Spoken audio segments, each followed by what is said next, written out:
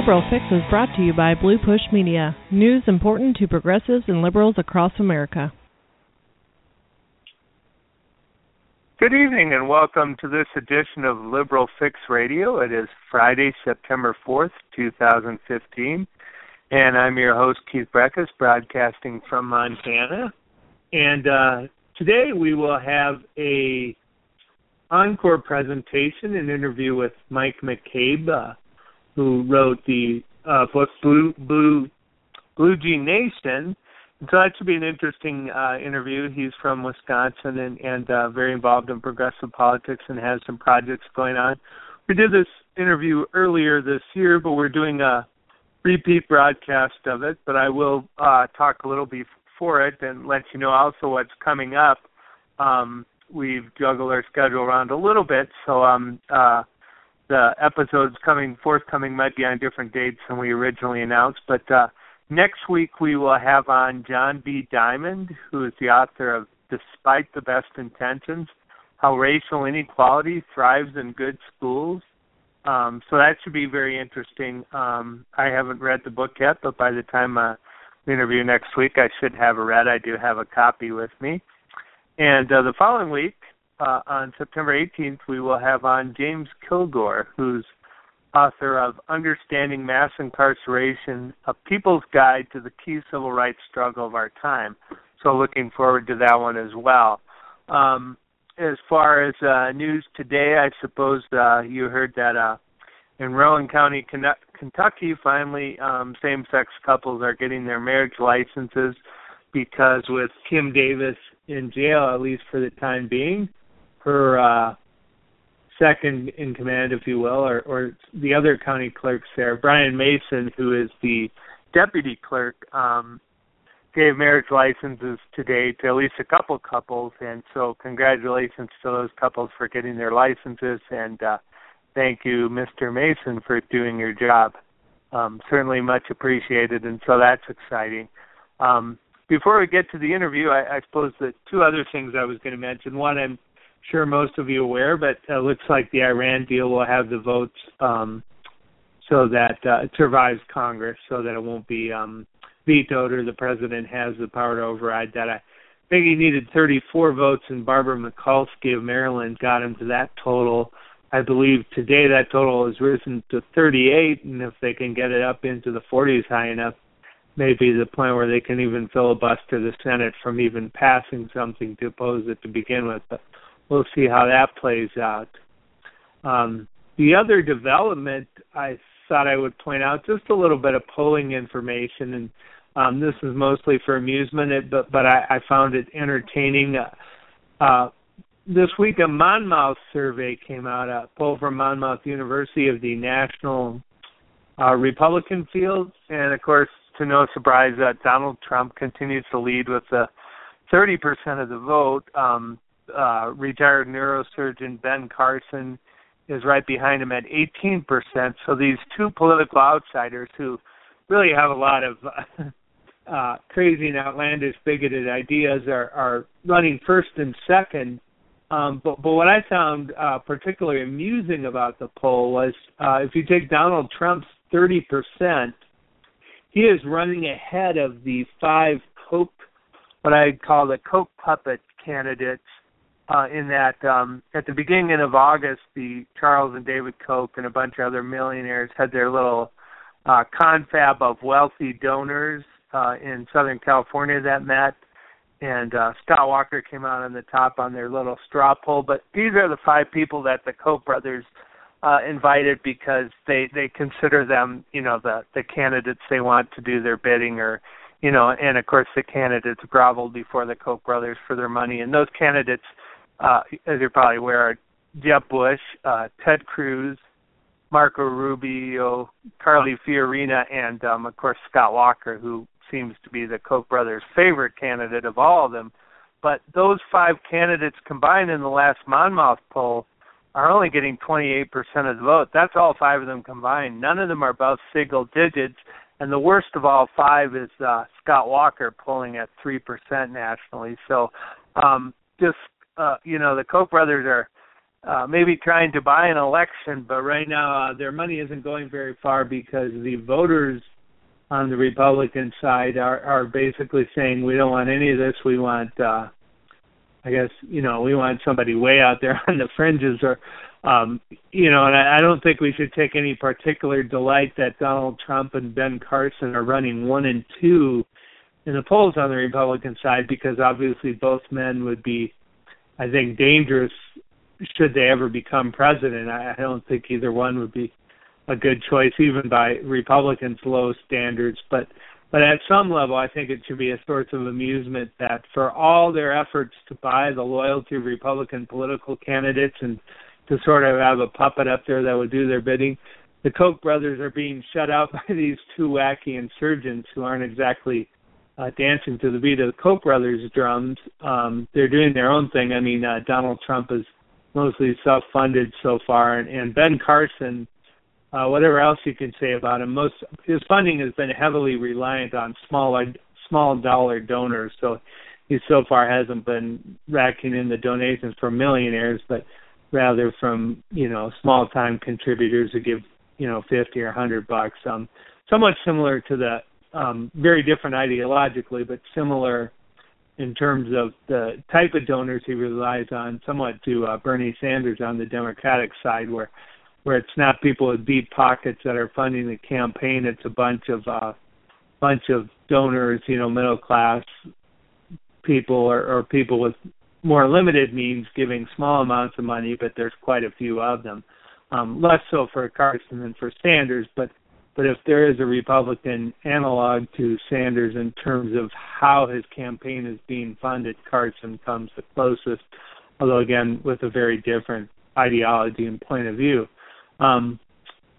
Having said all that, I guess our interview is going to be about 49 minutes long, so I should probably get to it. But again, the interview is with Mike McCabe, who is the author of Blue Jean Nation, so I hope you enjoy it. Tonight our guest on Liberal Fix Radio is Mike McCabe. He's the author of the book Blue Jeans in High Places, The Coming Makeover of American Politics, and so we're really excited to have him on. How are you doing, Mike? Real good. Thanks for having me. Wonderful, great. And just to give us, our listeners, an overview, could you tell us a little bit about yourself, what you do, and who you are? Well, I'm a Wisconsin native and was born and raised on a dairy farm here. So I come from a farm family and really never left the farm, but I did go away to school and was trained as a journalist at the University of Wisconsin, and went on to work in a variety of capacities in or around Wisconsin politics, and spent 15 years as the director of a group called the Wisconsin Democracy Campaign, which is a watchdog group that specializes in tracking the money in state elections and working for reforms aimed at making people matter more than money in politics. And very recently ended my tenure as director of the Democracy Campaign to start up a new venture. Just launched a new group called Blue Jean Nation that is aimed also at trying to address the problems with our democracy and work to improve the way our political system works, but going from a somewhat different angle than I did during my work for 15 years at the head of the Democracy Campaign. Mike, this is Naomi, and I wanted to again thank you for coming and joining us. Tell us about the book that you just wrote. Was there anything very specific that led you to write it? Was it a work? Has it been a work in progress for many years, or was it something that just kind of triggered you, where you said, "Okay, I need to write this. I need to get all my thoughts down and put it into book form"? Well, I never set out to be a published author, and I made it to the age of 54 without writing a book, but yet I guess I reached a point where I felt as though we had reached a real crossroads, and the book was years in the making, although it only took me a few months to write. But really, the thinking that went behind it had been taking shape for some time. The book is really about how to get citizens back in the driver's seat of our government at a time when both major parties are failing us.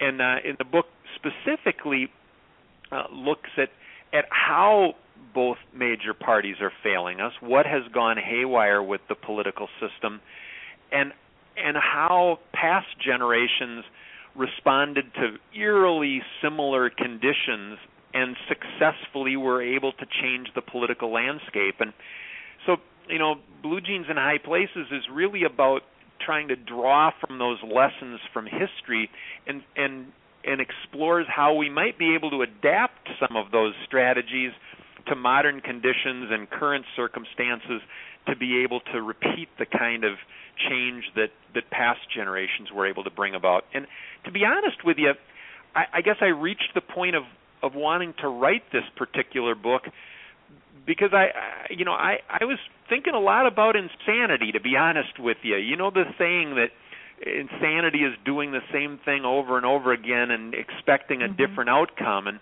I loved the work I was doing at the Wisconsin Democracy Campaign, and I feel that work is incredibly important. And I could have easily done it for another 15 years, but I had to look myself in the mirror and ask whether doing that for another 15 years would be enough of a game changer. Would it get us to a better place? Would it help get Wisconsin out of the rut that we're in? And my answer was no. That we have to try something new. We have to do some things differently. And what's really central to Blue Jeans in High Places is the idea that past generations, when they made landscape-altering change, the first step that they took was discarding old labels, shedding old political identities and political vocabulary, and fashioning themselves a new identity. And that was the first step on multiple occasions that citizens took. They sort of reinvented themselves, and they reinvented political language, and they built movements with these new brands that they came up with, and they were able to dramatically alter the political landscape and improve conditions for themselves. And I think we face another point in time where the old labels are failing us. The old political vocabulary isn't working anymore, and the major parties as they exist today aren't working anymore. And by the way, I'm not one of those people who believes that the two parties are really just one. I'm not one of those people who thinks there's one body and two wings. I see really distinct differences between the two major parties, but they're both failing us. They're failing us in different ways, but they are failing us. And in the book, one of the things I say is that we've got one party that's scary and another that's scared. The interesting thing about that line is I've repeated it in dozens and dozens of presentations that I've given since the book came out, and I've yet to have anybody in any audience ask me which one is which. People seem to instinctively relate to that, and they know exactly what I'm talking about without me actually going any further and describing it. And that's telling. That says a lot about the common understanding that people have about how our political system is currently failing us. I want to jump in real quick and read a quote that you have when you launched your Blue Jean Nation. You say the goal is not to create a third party, but to fashion a first party. It intends to work within the two-party system to ensure that at least one party is truly dedicated to doing the will of the people, either by replacing current parties with new alternatives or by transforming the existing parties. That's a pretty hefty goal. Can you talk to us about where you see? You say that you feel like both parties are failing us, and I completely agree. But tell me where do you start? I think that's a lot of frustration with people, especially the non-voters that say, I'm done. I'm not going to vote anymore because nothing gets put through. There's just constant division, there's constant gridlock. Nothing gets, what I want, what's important to me, no one's hearing me. No one's hearing us, so why even vote? So how do you, like you say, transform that? How do you get people back involved? Is it by getting the common people involved? Is that you start, like you say, with the blue jeans Americans, the common Americans, to get back into politics? Well, there's that old saying in politics that all politics is local. But I think we've really stopped believing that in our hearts. And when people think about getting involved, they think about joining some national group, or they don't think about trying to engage with and influence their neighbors. They don't think about starting movements in their own backyards. They think that they have to join some online venture that it's just started up, or the idea of engagement now is like clicking like on some Facebook page, and I think a fundamental premise of both my book and Blue Jean Nation is that people need to be able to rediscover their own capacity for involvement and their own capacity for influence where they live. And I think it starts there. It starts locally and it builds out. And I think what we have to also become reacquainted with is our own history. Because people who came before us faced very similar conditions in the past where the political system was failing them. They were feeling politically homeless. They were feeling as though the major parties were not representing their wishes. And they fashioned themselves new identities, and they built movements that forced those major parties to either adapt or perish.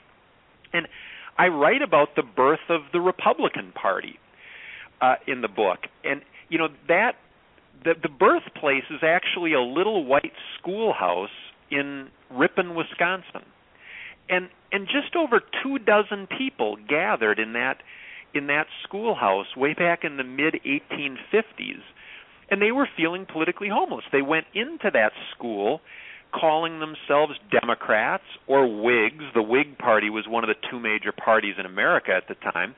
Some were feeling so disconnected and so alienated they were calling themselves things like free soilers or abolitionists. And, of course, this was the time of slavery, and there was a growing abolitionist movement, yet both major parties had made their peace with slavery. Both of them were okay with slavery, and so there were an awful lot of people feeling politically homeless. They go into that schoolhouse calling themselves all these different things, and they came out of the schoolhouse united in calling themselves Republicans. They all discarded their old labels. They fashioned themselves a new identity. And in that instance, that citizen movement ended up driving a major party to extinction. The Whig Party ceased to exist because it refused to adapt to where the people were moving.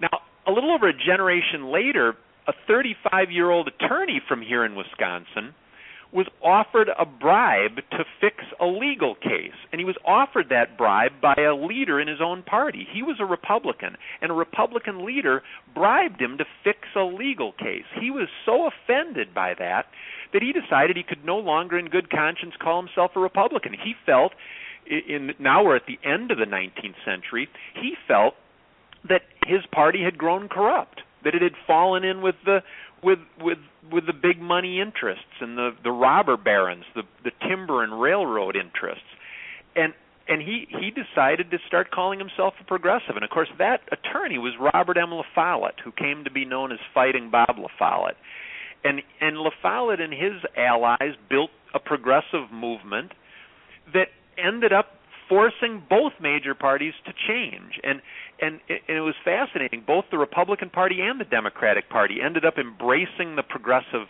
identity and helping to enact progressive policies and ushering in this progressive agenda. And you had Teddy Roosevelt, a Republican, running as a progressive on the Republican ticket for president, and then some years later, Woodrow Wilson ran as a progressive on the Democratic ticket. In that instance, both major parties adapted to this new threat on the political landscape. But in both cases, citizens came together, threw off old labels, fashioned themselves a new identity, and used that to compel the major parties to come back to the people. Well, here we are now at a point where it's clear that both major parties are serving the few at the expense of the many. Most people don't believe they're really being represented. Most people don't believe their voices are being heard, and most people don't believe that their votes matter for much. You're absolutely right when people say that they just don't think that their votes do much good. And so a lot of people are checking out.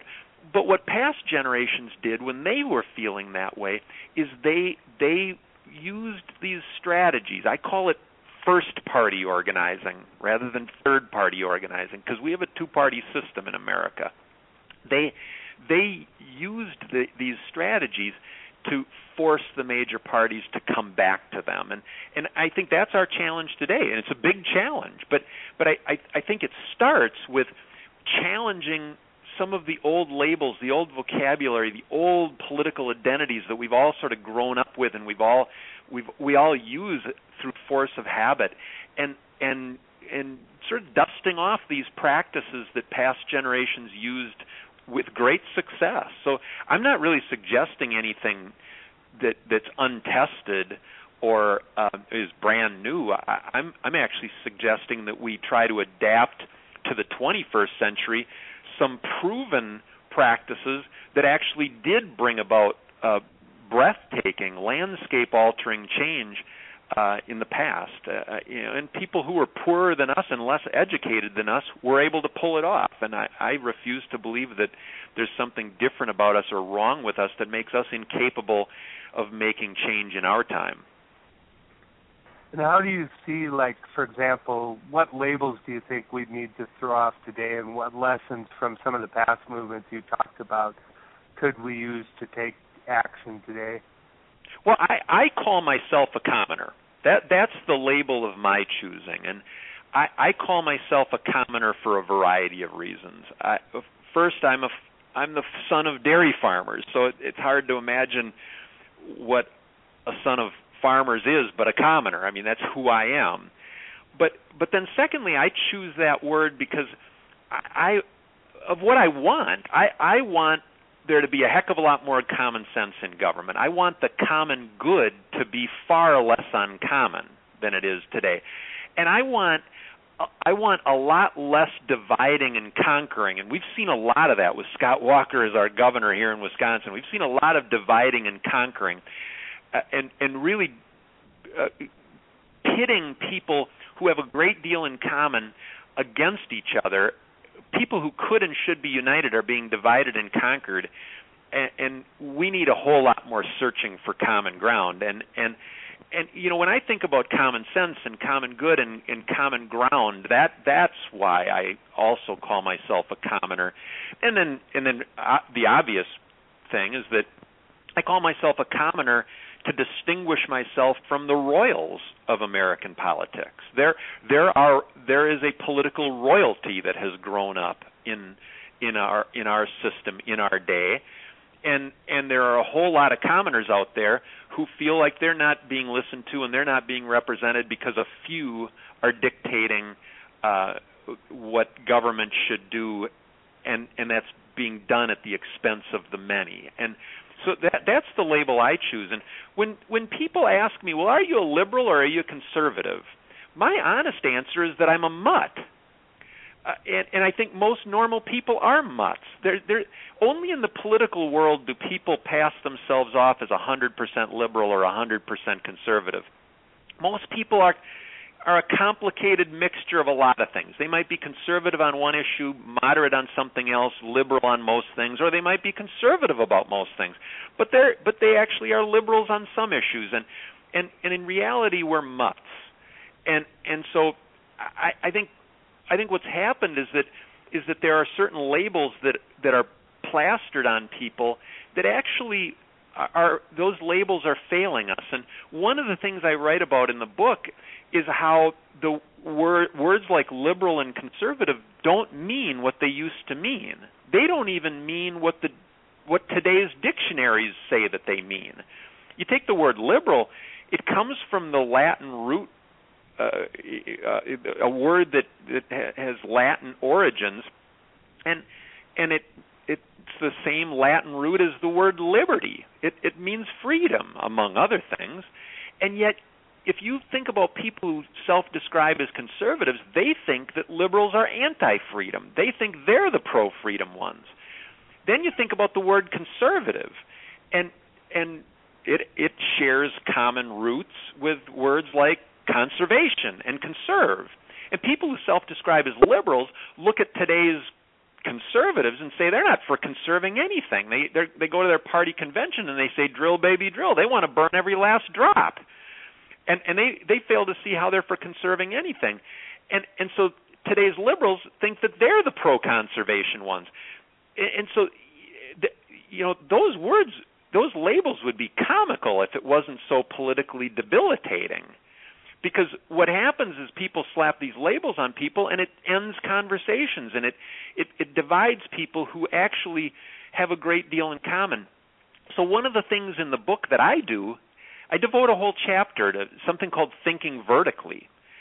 Where we've been trained to think horizontally, who's on the left, who's on the right, who's liberal, who's conservative. And a really magical thing happens if you flip that political spectrum up on its head and think vertically instead of horizontally. If you think about who's on top, who's on the bottom, who are the royals of American politics and who are the commoners, that has great potential to unite people who currently see each other as enemies. And that's what I mean when I talk about liberating ourselves from some of the ways that we've been trained to think and talk about politics. And that's really what's in the guts of Blue Jeans in High Places is encouraging people to stop thinking so horizontally and think vertically instead. And I'm not just talking about who has the most money and who has the least, but who has the most political power and who has the least, whose voices are strongest and whose voices are not being heard or are muted. And when you think about politics in that way, it becomes real clear who the royals are and who the commoners are. And actually, in some cases, people who've had an inclination maybe to vote Republican and others who have had an inclination to vote Democrats would find that they actually have a great deal in common, because they're commoners and they are effectively politically homeless. They are not being represented. Their voices are not being heard, and they could be more united than they are today, but for the way we've been trained to think and talk about politics. Mike, you bring up some great points. I'm nodding my head here with everything that you're saying. I want to read one more quote from you and then I have a follow-up question. You say, quote, "We are not starting a third party. We are neither elephant nor ass, but we recognize that America has a two-party system, and we plan to work within that system to get the parties truly working for all of us and not just a favored few who are well-connected politically. Our end goal is to make concern for the common good far less uncommon. To reach that goal, we will work every day against political privilege." So I'm totally on board with everything that you're saying. I am very guilty of being thinking horizontally and labeling myself as a liberal. And you are right on you're spot on when you say, with the labels of liberal, conservative, that does stop dialogue. It kind of stops it in our tracks. There are a few friends that I have that label themselves as conservative, but then they'll tell me, well, you know what, I don't feel so far off from what you feel. I do think that there needs to be more social justice, or there has to be more income equality, for example. But I am really fiscally conservative, so that's why I lean more towards the Republican Party, for example. I get what you're saying, and I think that dialogue can happen on a local level, but the people that are in political power now, how do we get them to get on board with this? How do we, knock on the window and get their attention that this is a change, that we're not working maybe so hard to label one another, but to get, I think, like you said, we do have a lot of people that will say, yes, I do agree with parts of this.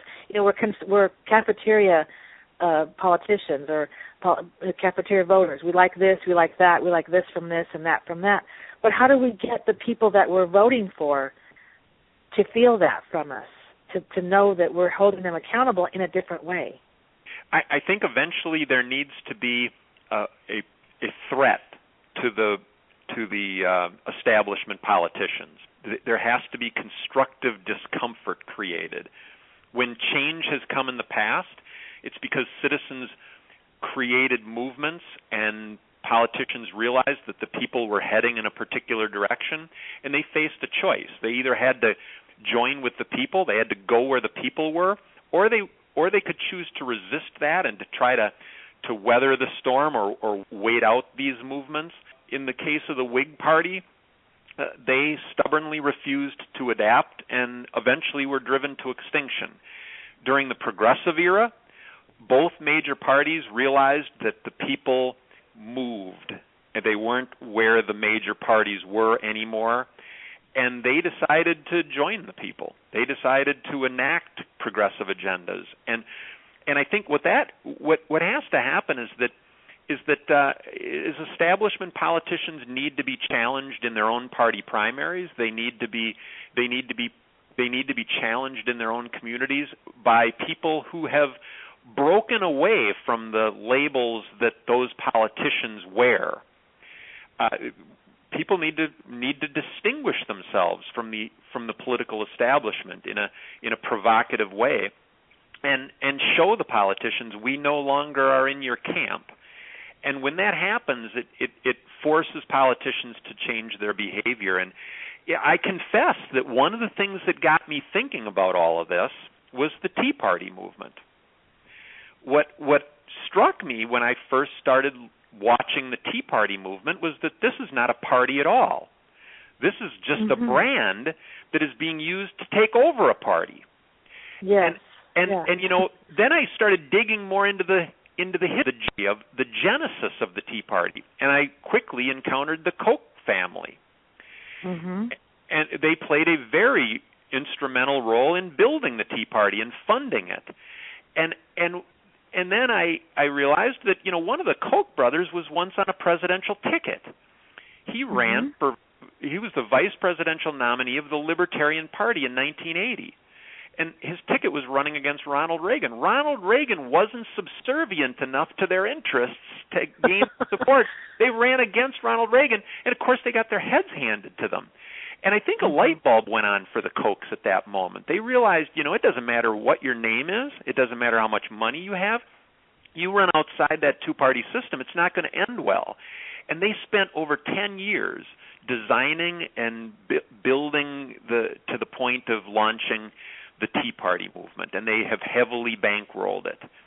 And you have to admit, they have been able to knock off enough mainstream establishment Republican politicians, including Eric Cantor, House Republican leader, with these insurgent candidacies in party primaries, and they've scared so many other Republicans that they basically have made the Republican Party far more subservient to the interests of the Kochs and other similar interests than the party ever was.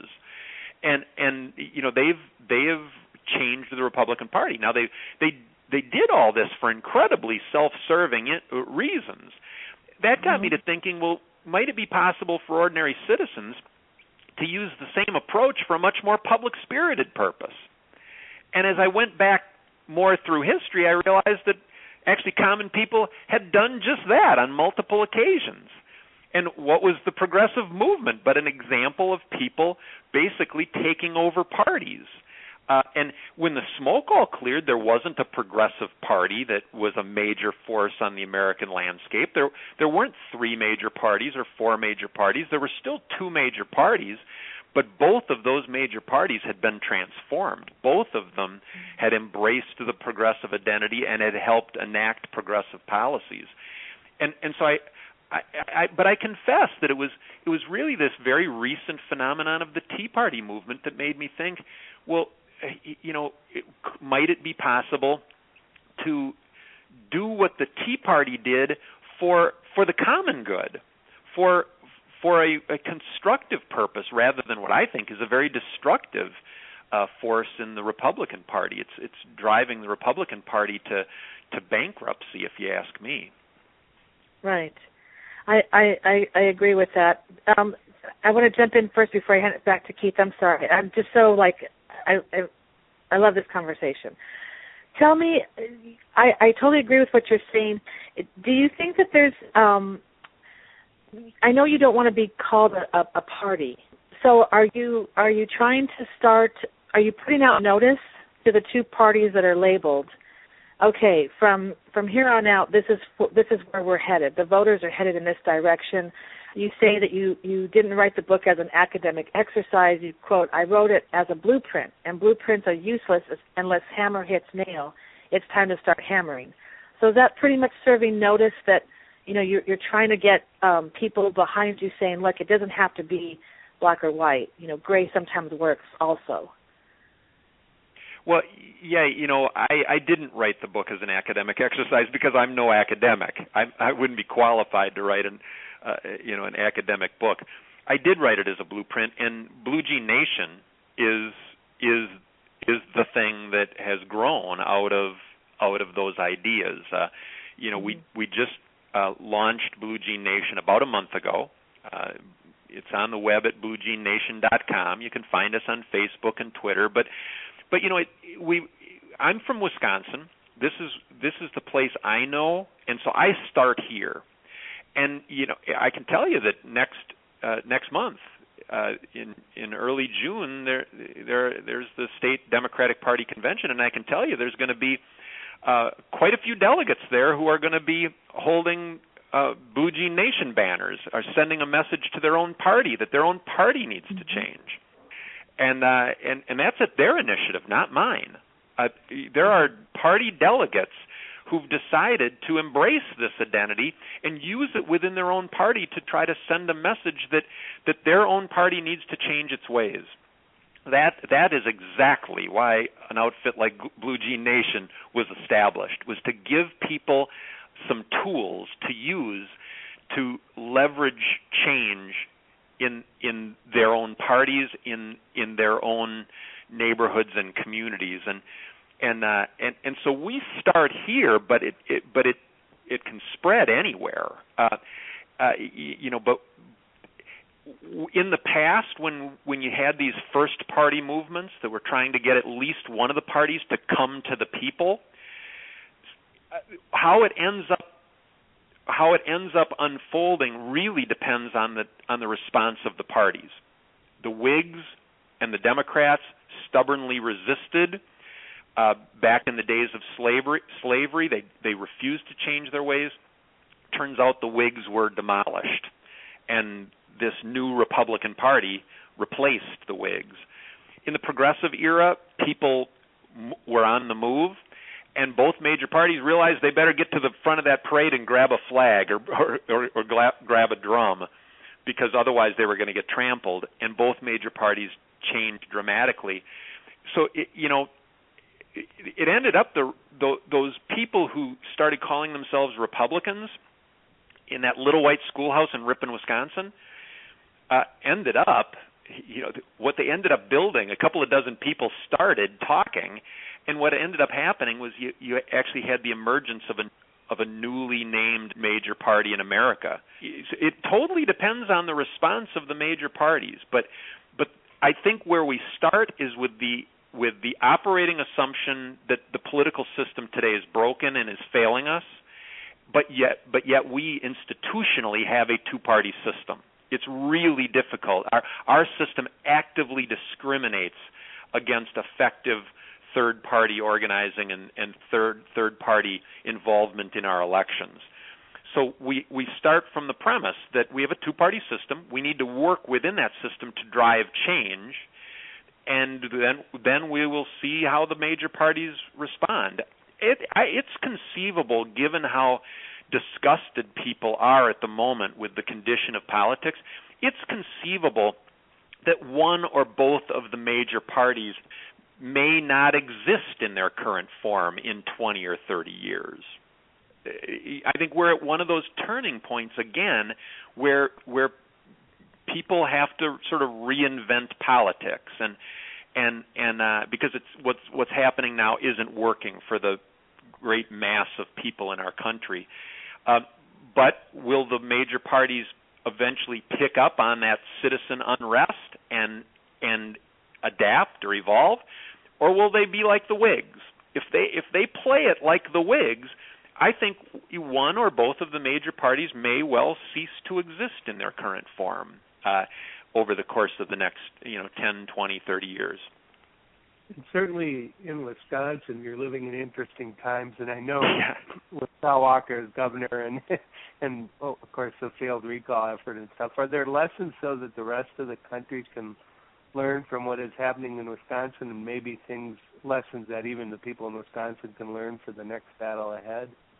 Well, I think for those of us here in Wisconsin, it has reinforced the fact that pendulums swing and that times change. We have at times been a progressive hotbed, a laboratory of progressivism. Wisconsin has had a reputation for most of my lifetime as a place that it was a beacon of clean and open and honest government and progressive politics. But shortly before I was born, Wisconsin was a one-party state under Republican rule, and Joe McCarthy was our United States Senator. And there were fewer Democrats in the state legislature than there are today. And so Wisconsin was a one-party state, was a very reactionary state, electing this red-baiting, communist-hating demagogue, Joe McCarthy, to represent our home in Washington, D.C., and then change occurred that turned Wisconsin back into a two-party state and really created this reputation for progressive politics. And now we've taken a turn back toward the days of the McCarthy era. And in many respects, we've turned back so far that we're really revisiting the Gilded Age. I think we're now sort of reliving. We're going through a new Gilded Age, and of course, what that suggests to me is that remember, the Gilded Age produced the progressive movement, and the robber barons, the dominance of the timber and railroad interests in Wisconsin, and Standard Oil, and the Rockefellers, and the Carnegies, and the Vanderbilts, their dominance nationally gave rise to the progressive movement that ended up overcoming those interests and enacting all kinds of progressive reforms. Well, now we're up against the Kochs and the Walton family of Walmart, and we're up against Goldman Sachs and the huge interests on Wall Street. And we face remarkably similar conditions to those faced by people in the 1890s. And of course, the lesson is that what was happening in the 1890s gave birth to really breathtaking progressive reform in the early 20th century. And I think we can take comfort from that history. We can draw inspiration from it because we don't face anything today that hasn't been faced before and overcome by people who came before us. And so we really don't have to make history here. We just have to repeat history. That's what I'm dedicated to working toward here in Wisconsin for starters, and I hope that this can spread beyond our borders, because I don't think anything that I've said is unique to Wisconsin. These are conditions we're living through. We're living through sort of a new McCarthy era. We're living through a new Gilded Age, but that has to sound awfully familiar to people living outside of Wisconsin. Those are conditions that I think can be found in every part of our country. Mike, I want to ask one last question. I agree with you. I'm just trying to wrap my head around bringing both parties together, working for the common good rather than the privileged few. which I am on board with. So do the parties have to sharpen their ideologies? Do they have to get back to their individual cores? Because there are differences now. Like you say, we are a two-party system. It doesn't work, not being a two-party system. But and just, I understand you want to be, a one party, not labeled, one or the other, right or left. And I agree with that. But how do you get that? I mean, how do you get the two parties to realize, I agree with some of that you say, and yes, I agree with some that you say. How do you mix the two, or are they too diluted, or where does the problem really lie? Well, I first of all, let me clarify. When I talk about a first-party movement, I'm not talking about a one-party movement. My goal is not to have one party. My goal is to have at least one party that reconnects with the people and that will authentically do the people's will. What we've got now is two major parties in different ways and for different reasons. We've got two parties that are serving the few at the expense of the many. And we need at least one party to start serving the many.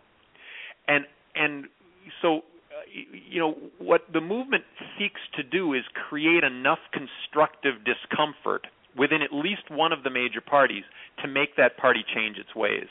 If one of the parties does change its ways and reconnects meaningfully with the people, that will force the other major party to adapt to that change. Because if they remain static, if they remain just cemented in their current practices, they will be demolished. And that's what has happened in the past. The progressives first were successful in getting the Republican Party with people like Teddy Roosevelt and Bob La Follette to drive reform, but eventually Woodrow Wilson was running as a progressive on the Democratic ticket for president. He and his party came along for the ride as well.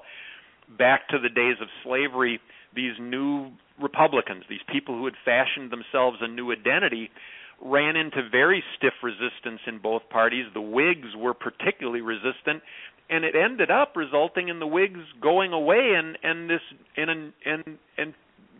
a major party now being called the Republican Party. When the smoke all cleared, America still had a two-party system. We still had two major parties that were dominant forces on the landscape.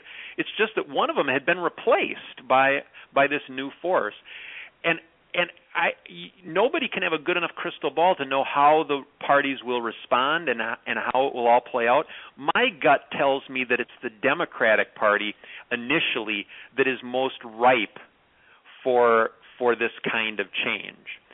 I think the Republican Party will be the last to reconnect meaningfully with the masses.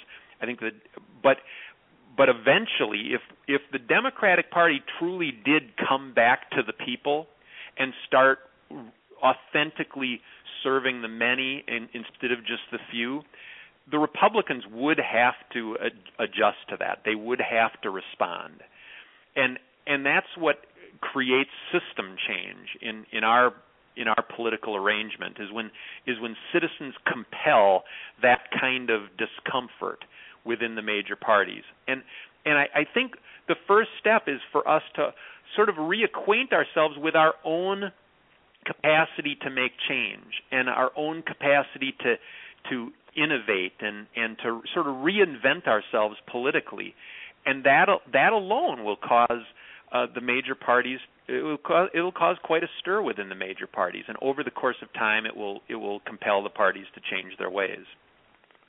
Yeah, and I think, like I could conceive of a possibility. I mean, it's hard to know how history plays out, but it seems to me that part of what the Republican Party is successful at right now with the Tea Party movement and other things is that they have a lot of common people voting for them without realizing they're basically voting for the interests of the Koch brothers, but by using the old right-left labels and by sometimes painting the Democrats as these elitists, and not completely without reason, because to some way the Democrats, because they're running scared, are are doing too much on behalf of Wall Street or Goldman Sachs and others. So it makes it, I think, easy for Republicans to convince sort of conservative-leaning commoners, socially conservative commoners in places like Kentucky and Wisconsin and West Virginia that they're the party looking out for the common people, or at least that they're better than the Democrats. But I think it's conceivably possible if the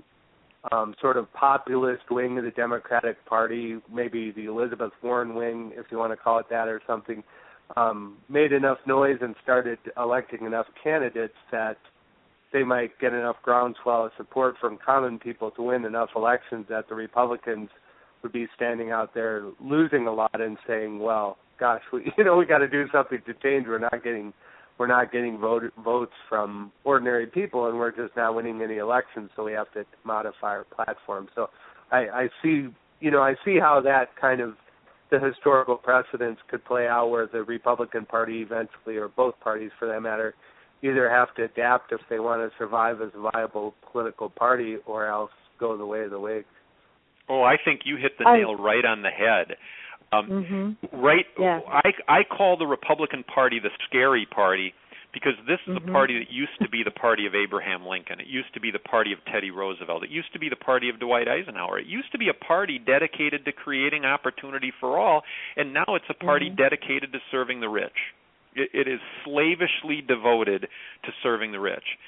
But they've been very skillful in painting the Democrats as a very elitist, out-of-touch party. And I think the fact that the Democrats have been a scared party, that they have been unwilling to forcefully stand up to Republican ideology and Republican policies, and they have often sort of tried to pass themselves off as Republican light. They've been such a feeble opposition that actually makes it possible for the Republican Party to become increasingly scary. If the Democratic Party finds a spine and finds sort of rediscovers some chutzpah and begins to really make a better offer to common people who currently feel that, and I run into an awful lot of people like this in Wisconsin.